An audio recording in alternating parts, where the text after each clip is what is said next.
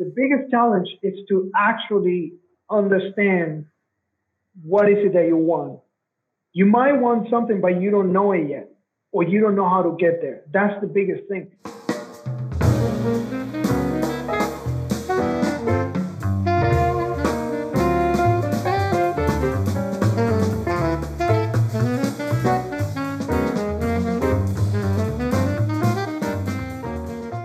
Welcome to Keep Taking Ground, the saxophone podcast. I'm your host, Jesse Ryan, and today's guest is an award-winning Cuban-born saxophonist that has both Juno Awards and Grammy nominations to his name. He's the winner of the Grand Prix de Jazz General Motors 2006 at the Montreal Jazz Festival, performing with David Varela's Quintet, and he was also named the Galaxy Rising Star 2010 at the Halifax Jazz Festival, performing with Rich Brown and Rinse the Algorithm. He's performed and recorded with names like Mark Turner, Tony Allen, Hilario Duran, Paquito de Rivera, Horacio El Negro Hernandez, Daphne Spirito, Canada's Global Orchestra Cune, Barry Harris, and Randy Brecker, amongst others. He's also someone I had the pleasure of studying with in the last year of my undergraduate program. Mr. Deniz, welcome to the podcast. How are you doing? Thank you, brother. Thank you so much, Jesse. I'm very honored to be your guest on this podcast.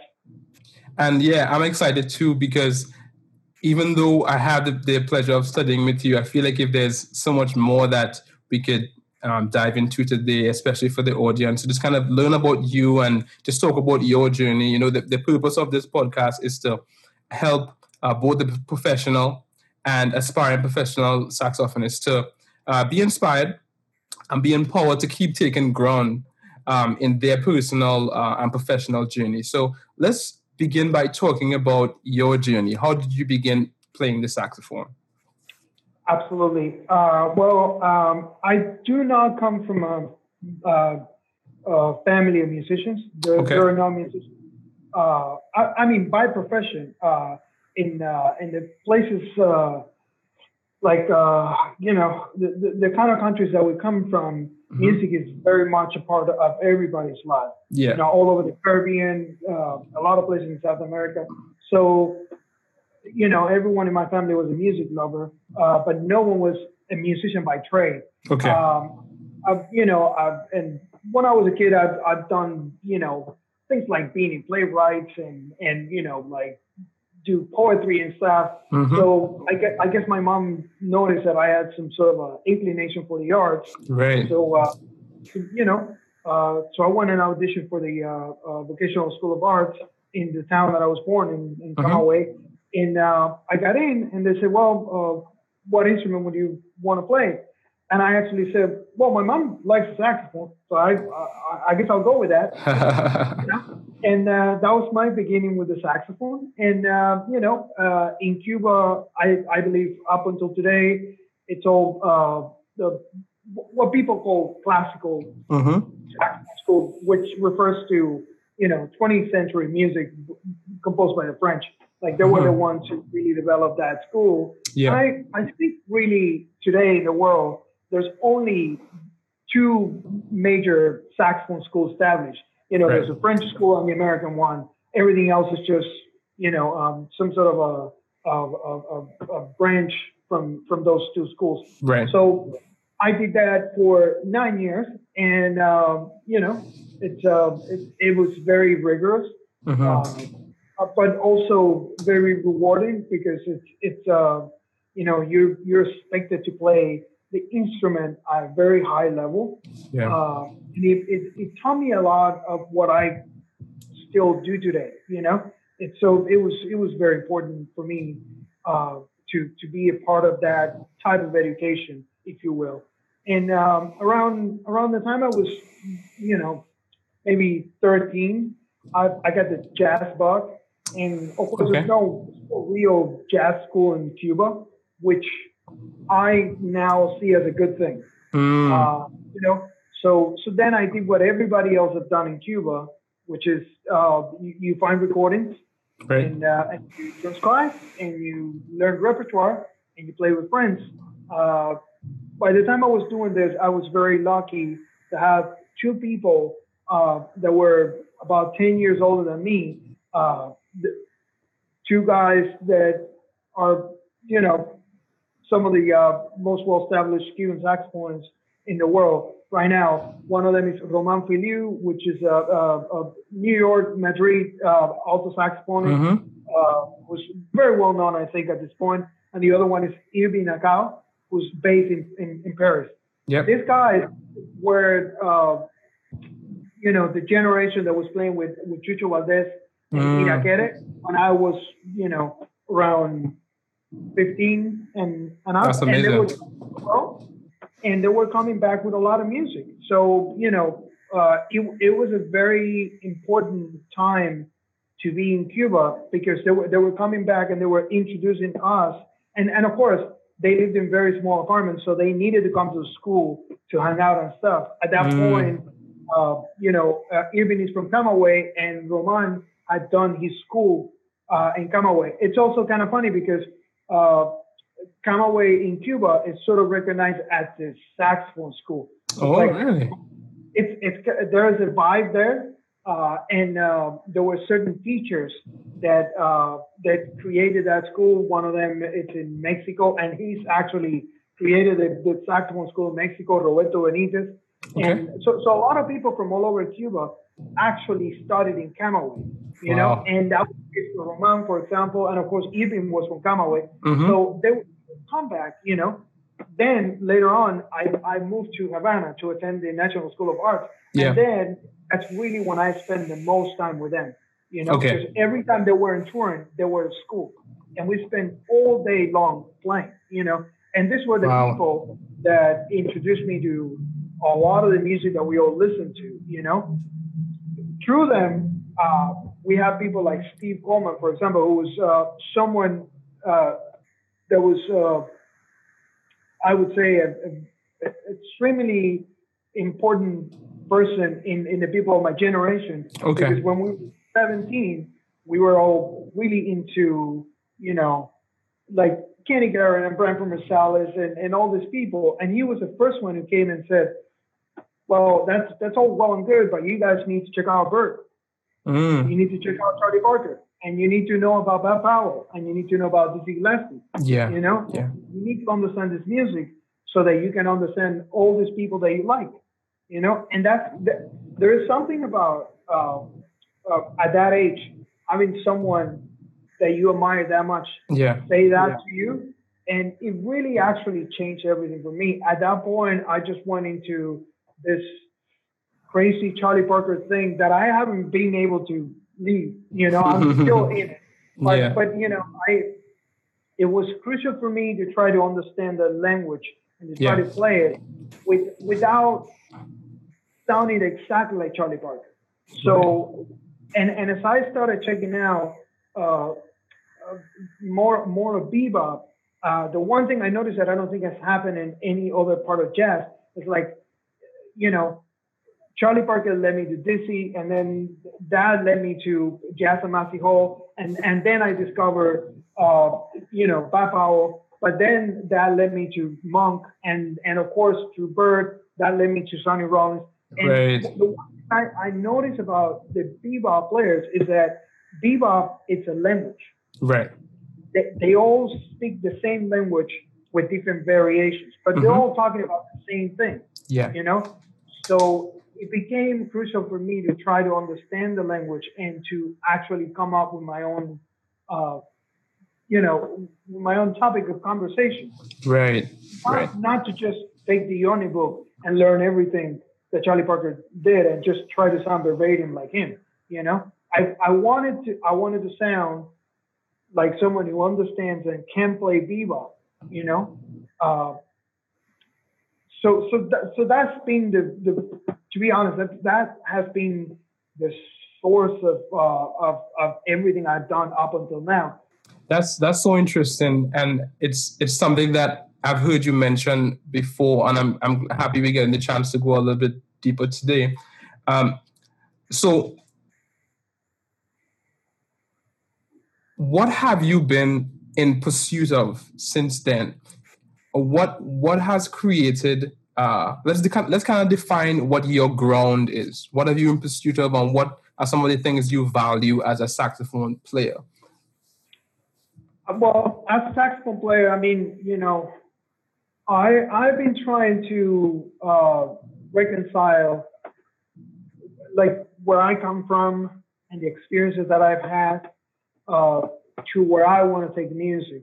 And it's interesting because as you get older, you think Yeah. about all these things, and coming from a place like Cuba that has a deep, rich cultural background Yeah. in all aspects, because it's not only music.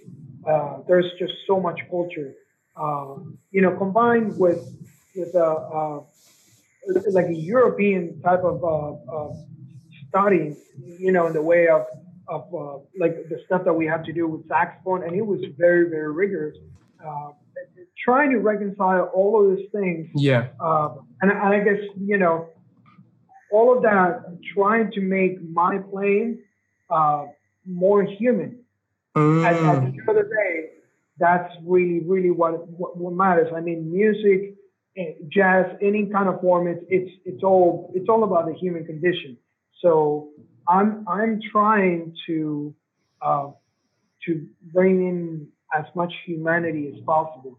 This is why, uh, you know, I talk about a lot of like the technical stuff and all that because it's mm-hmm. important so that your brain it's not thinking about it when you're trying to create music. Right. But at the end of the day, uh, I when I practice, I separate things because to me, playing, and I heard Brad from Masal was talking about this, and I could Yeah. not be in more agreement with him. There's a difference between playing an instrument and playing music. Right. It's two Those are separate spheres that, two very separate things. but they You know, overlap. they overlap. But Right. when I go Yeah. to play, I don't care what happens. It Mm, can be as raw as anything. I'm not looking for perfect. I don't care about mm, perfect. I'm looking for humanity. mm. I want people to hear what I'm playing and say, "Wow, this guy was really sad," or Wow. "Wow, this guy was really happy." And hopefully, with Yeah. whatever kind of music I play in Yeah. whatever band, Yeah. transfer that to the person who's listening to the music. I feel You like know? if that's also a big part of what identifying Bird's playing. When he Yeah, was there's, I think the overarching emotion that I feel when I listen to Bird is joy. yeah, yeah. Um, and but also there are some recordings when he's playing a ballad or something where you can also feel the sadness in it depending on Right. the music. He was so intentional about being emotive with his playing. So it's interesting that that's something that you've come to value or something that you continue working towards, but it's also coming from one of your biggest influences too. You know? Exactly, Yeah. exactly. I really don't want to control anything. Wow. I want to play music as vulnerable as I possibly can, because only then, in my opinion, that's really when the magic happens. I mean, You that's know? that's that's such a potent idea, and I think it's also a very liberating one for, I mean, anybody really, but the aspiring saxophonist to kind of grasp that idea. But why I think it's also so potent is because you're also pairing that or balancing it with the idea of the two spheres that you have to learn how to play your instrument first, Right. and get that out of the way. And I'd like to come back to that in a bit, but I Yep. want to go a little bit deeper with the idea of being vulnerable and making sure that the music that you play is expressing your own humanity or addressing the human condition. That versus the word you used, Jason, was playing in a controlled way or playing controlled. So it's controlled versus vulnerable. Can you talk about Right. that? What that means for you a little bit more, and how you go about doing that? Well, I mean, music and especially jazz, it's very social. So when you're playing with another 4, 5, 6, whatever amount of people in a band, I mean, I want to sound like myself, but I don't want to come with any preconceived ideas of what I'm going to do. To me, that's not what this music is about. Right. There's just something beautiful about just being that vulnerable and let things happen. And also, I've been thinking about this a lot lately. I've been going back to the Miles Davis Quintet, like the band from the 60s with Herbie and Sonny and Ron and Wayne. And to me, that's how I want to play music. Not exactly how they play it, but that idea, which is what Wayne showed a quartet is. It's just complete camaraderie. There's no one guy just, flashing on the front of the stage and 3 other guys following him. No, it's 4 brothers making music. To me, this is an attitude, Right. And it's an attitude that speaks to me because it's inclusive and brings out the idea of community, not listen to me what I have to say. Yeah. I don't want to play music like that. I want to play music the other way. Now, what do you say to someone who may not be at that level? How do you begin that journey of working towards that ideal? Well, I think it's key to listen to those people. Okay. Anything in the world of music, I think anything you want to achieve, this is something that people tend to get confused about, and they think that there are certain holy grails to be found, and it's all very simple. Okay. The whole thing is very simple. Like you want to have a good tone in saxophone, you want to develop your own tone. You got to go and listen to people that have great tone. Okay. And for that tone to be truly unique, you have to listen to more than one guy. I would recommend that, because then the sum of different concepts are going to make you come up with your own concept. Right. But it's the same thing. I think really the biggest challenge is to actually understand what is it that you want. You might want something, but you don't know it yet, or you don't know how to get there. That's the biggest thing. Once the idea becomes clear in front of your eyes, you can actually find the path to get there. Yeah. And it doesn't matter who you are, where in the world you are, how long have you been playing. I'm thinking about things in like my eyes are being open every single day about things that I want to do with music, what music means to me, what I don't want it to mean to me. Like there are so many things. So I think the most important thing is to know in which direction you're headed. And in my experience, the ideal way of finding your direction is to talk to a lot of people. Okay. To try to, people say don't never meet your heroes. I don't agree with that, because even the bad experiences teach you something. Absolutely. But Absolutely.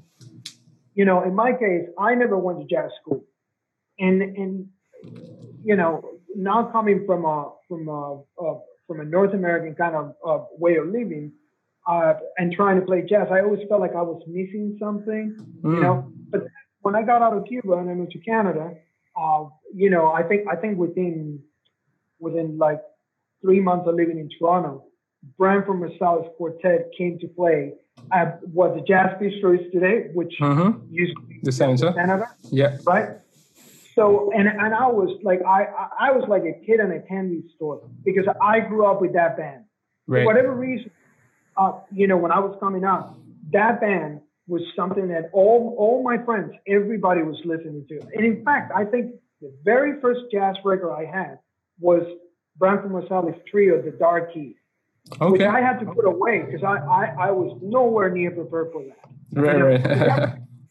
It's basically, uh, like a Sonny Rollins trio situation with like Train's band together, you Right. know?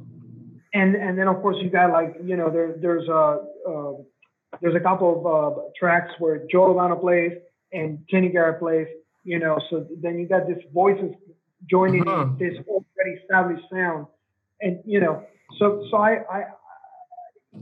that record, for example, I had to put it away and come back later. But when I got to see that band, yeah, that was just, and this is another thing that it's become very important to me. I understand because of work situations and also because in jazz it is important to play with as many people as possible. right. But often I look at like bands in New York and things like that, and I see a lot of like all-star groups, greatest drummer with the greatest saxophone player, with the greatest piano player, the greatest bass player. I really dig the concept of the band. And that takes me back to the Miles Davis Quintet. Yeah. Joe Coltrane Quartet, Branford Marsalis Quartet, the Neil Wayne Shorter Quartet, which is not new. It's 20 years old now, Right. But like there's something about the music that a band can make that four all-star guys cannot. They just don't get there. Wow. And this is just my opinion, and this is really what's important for me. I mean, individually, maybe on the all-star band, you might like these players individually more than the guys that I'm mentioning. But what these people can achieve as a group, that's really what I want to do. Okay. And it's difficult because it requires a lot of external help. If you want to have a working band, you gotta, and especially in Canada, it's even more difficult, to try to constantly play and constantly tour to keep developing that sound, right? But to me, this is really what's important. Wow. Yeah. I'd like us to chat about the idea of playing the saxophone and playing music as being two separate spheres, because I'm getting the sense that, if you can't master or at least play the instrument well, attaining all these extra goals in the music is not going to be even possible at all in any way. And this is something that, coming from Cuba, after I moved to Canada and, started teaching at places like Humber College, I saw that right away. And I was, they have a curriculum they need to push. And I understand that, but it was very difficult for me because I was being asked, or not necessarily because no one was telling me what to do, but I'm seeing what the priorities as an institution are, and I'm going like, having this guy try to play 26-2 is like asking the same guy right now to get into a UFC ring with a world champion. He's gonna die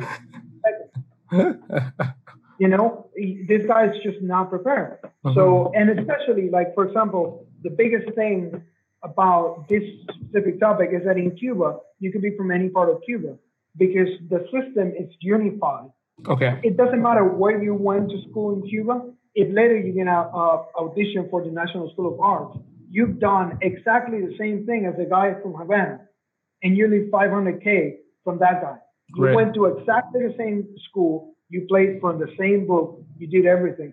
So right then and there, it is expected that you are at the same level. Right. So there's sort of a foundation that everybody kind of goes through, so that now the focus is taking those fundamental skills and doing whatever you want to do with it at the next level. You don't do that. You don't go through that. You can audition. Right. You would have to go through those channels in order to be able to get into the national school. But for example, in Canada, you get people who come from a family of musicians. So maybe this person was already playing an instrument. maybe they started with piano, and then Right. maybe the dad is a saxophone player or something, and then they come to school and they got a lot of things working already, as opposed to someone who discovered that they like music and maybe they play the saxophone in like school at a band, Right. but there's nothing behind that to suggest any more knowledge other than that. Right. And now these two people are meeting in the same year at the same school. Yeah. And they're being asked to achieve the same thing musically. Right. Right.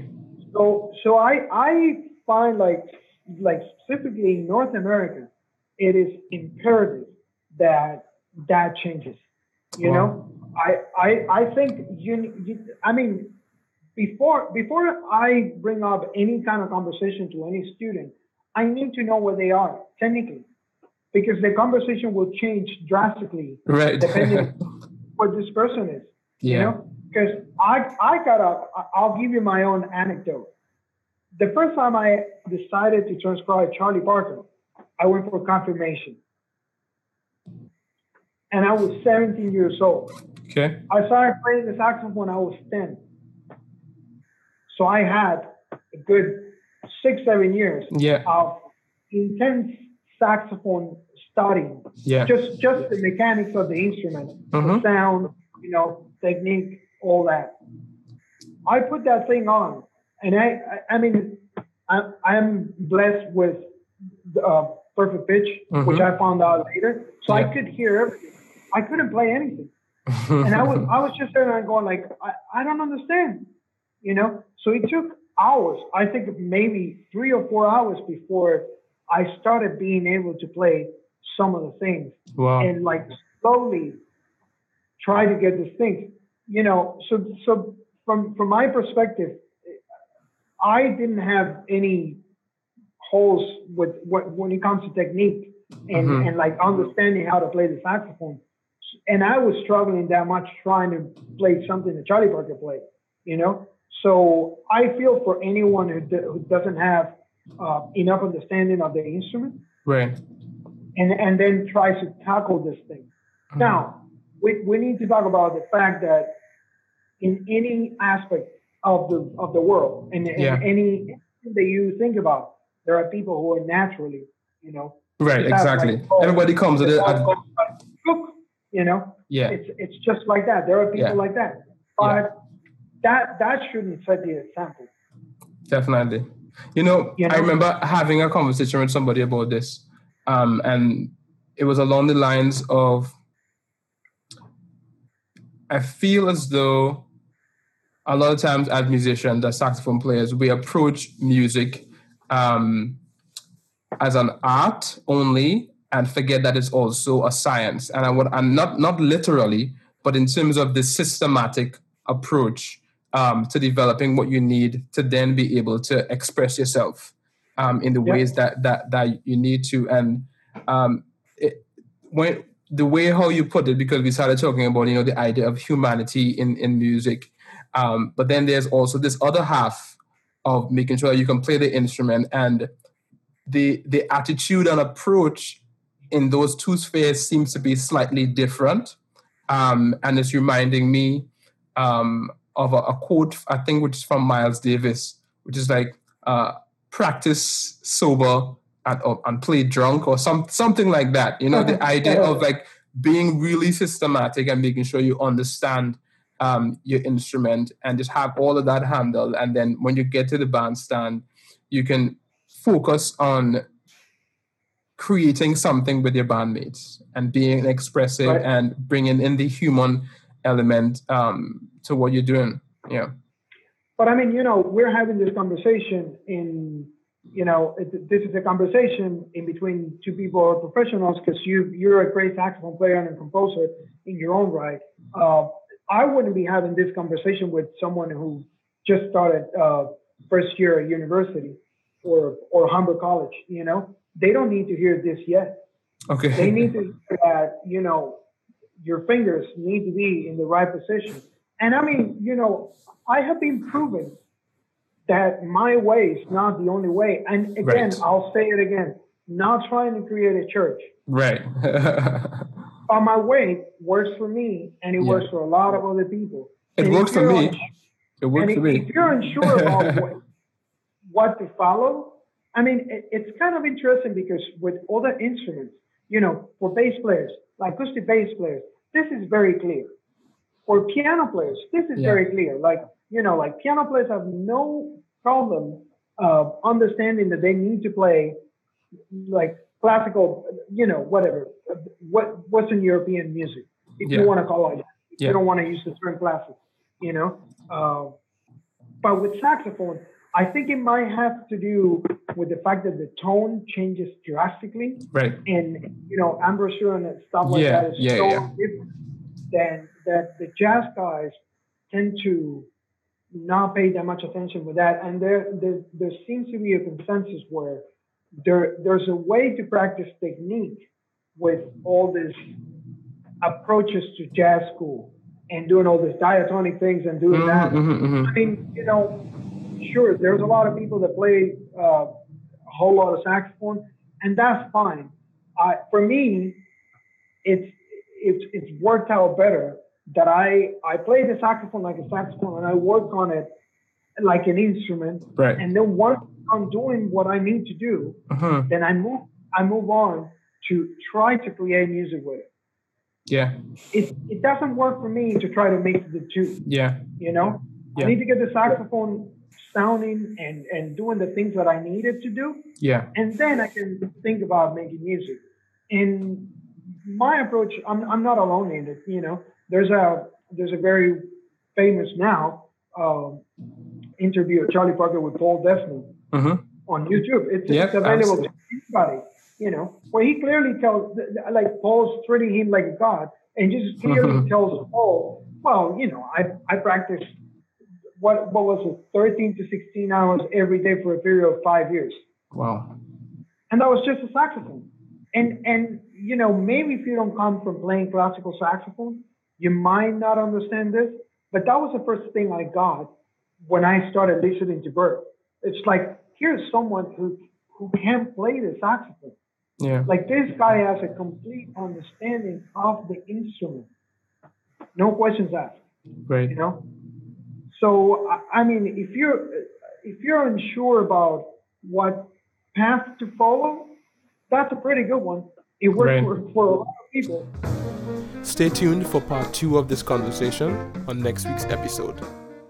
It's really been a pleasure talking with you about your own journey and about those ideas of, music being music and playing the saxophone being separate spheres, but how they overlap. And I really love the idea of just making sure that you're addressing the human condition through your music. Before we wrap up today, I have a rapid fire question game that I would like us to play called 3, 2, 1. So I'd like you to share 3 albums that have been influential, 2 saxophone players that have been influential for you, and leave our audience with 1 piece of advice. 3 records that were influential to me. Yeah. I mean, 3, it's too little numbers, but off the top of my head that I could think of, Charlie Parker with strings. Yeah. John Coltrane, A Loud Supreme. And Miles Davis, Miles Smile. Wow. Okay.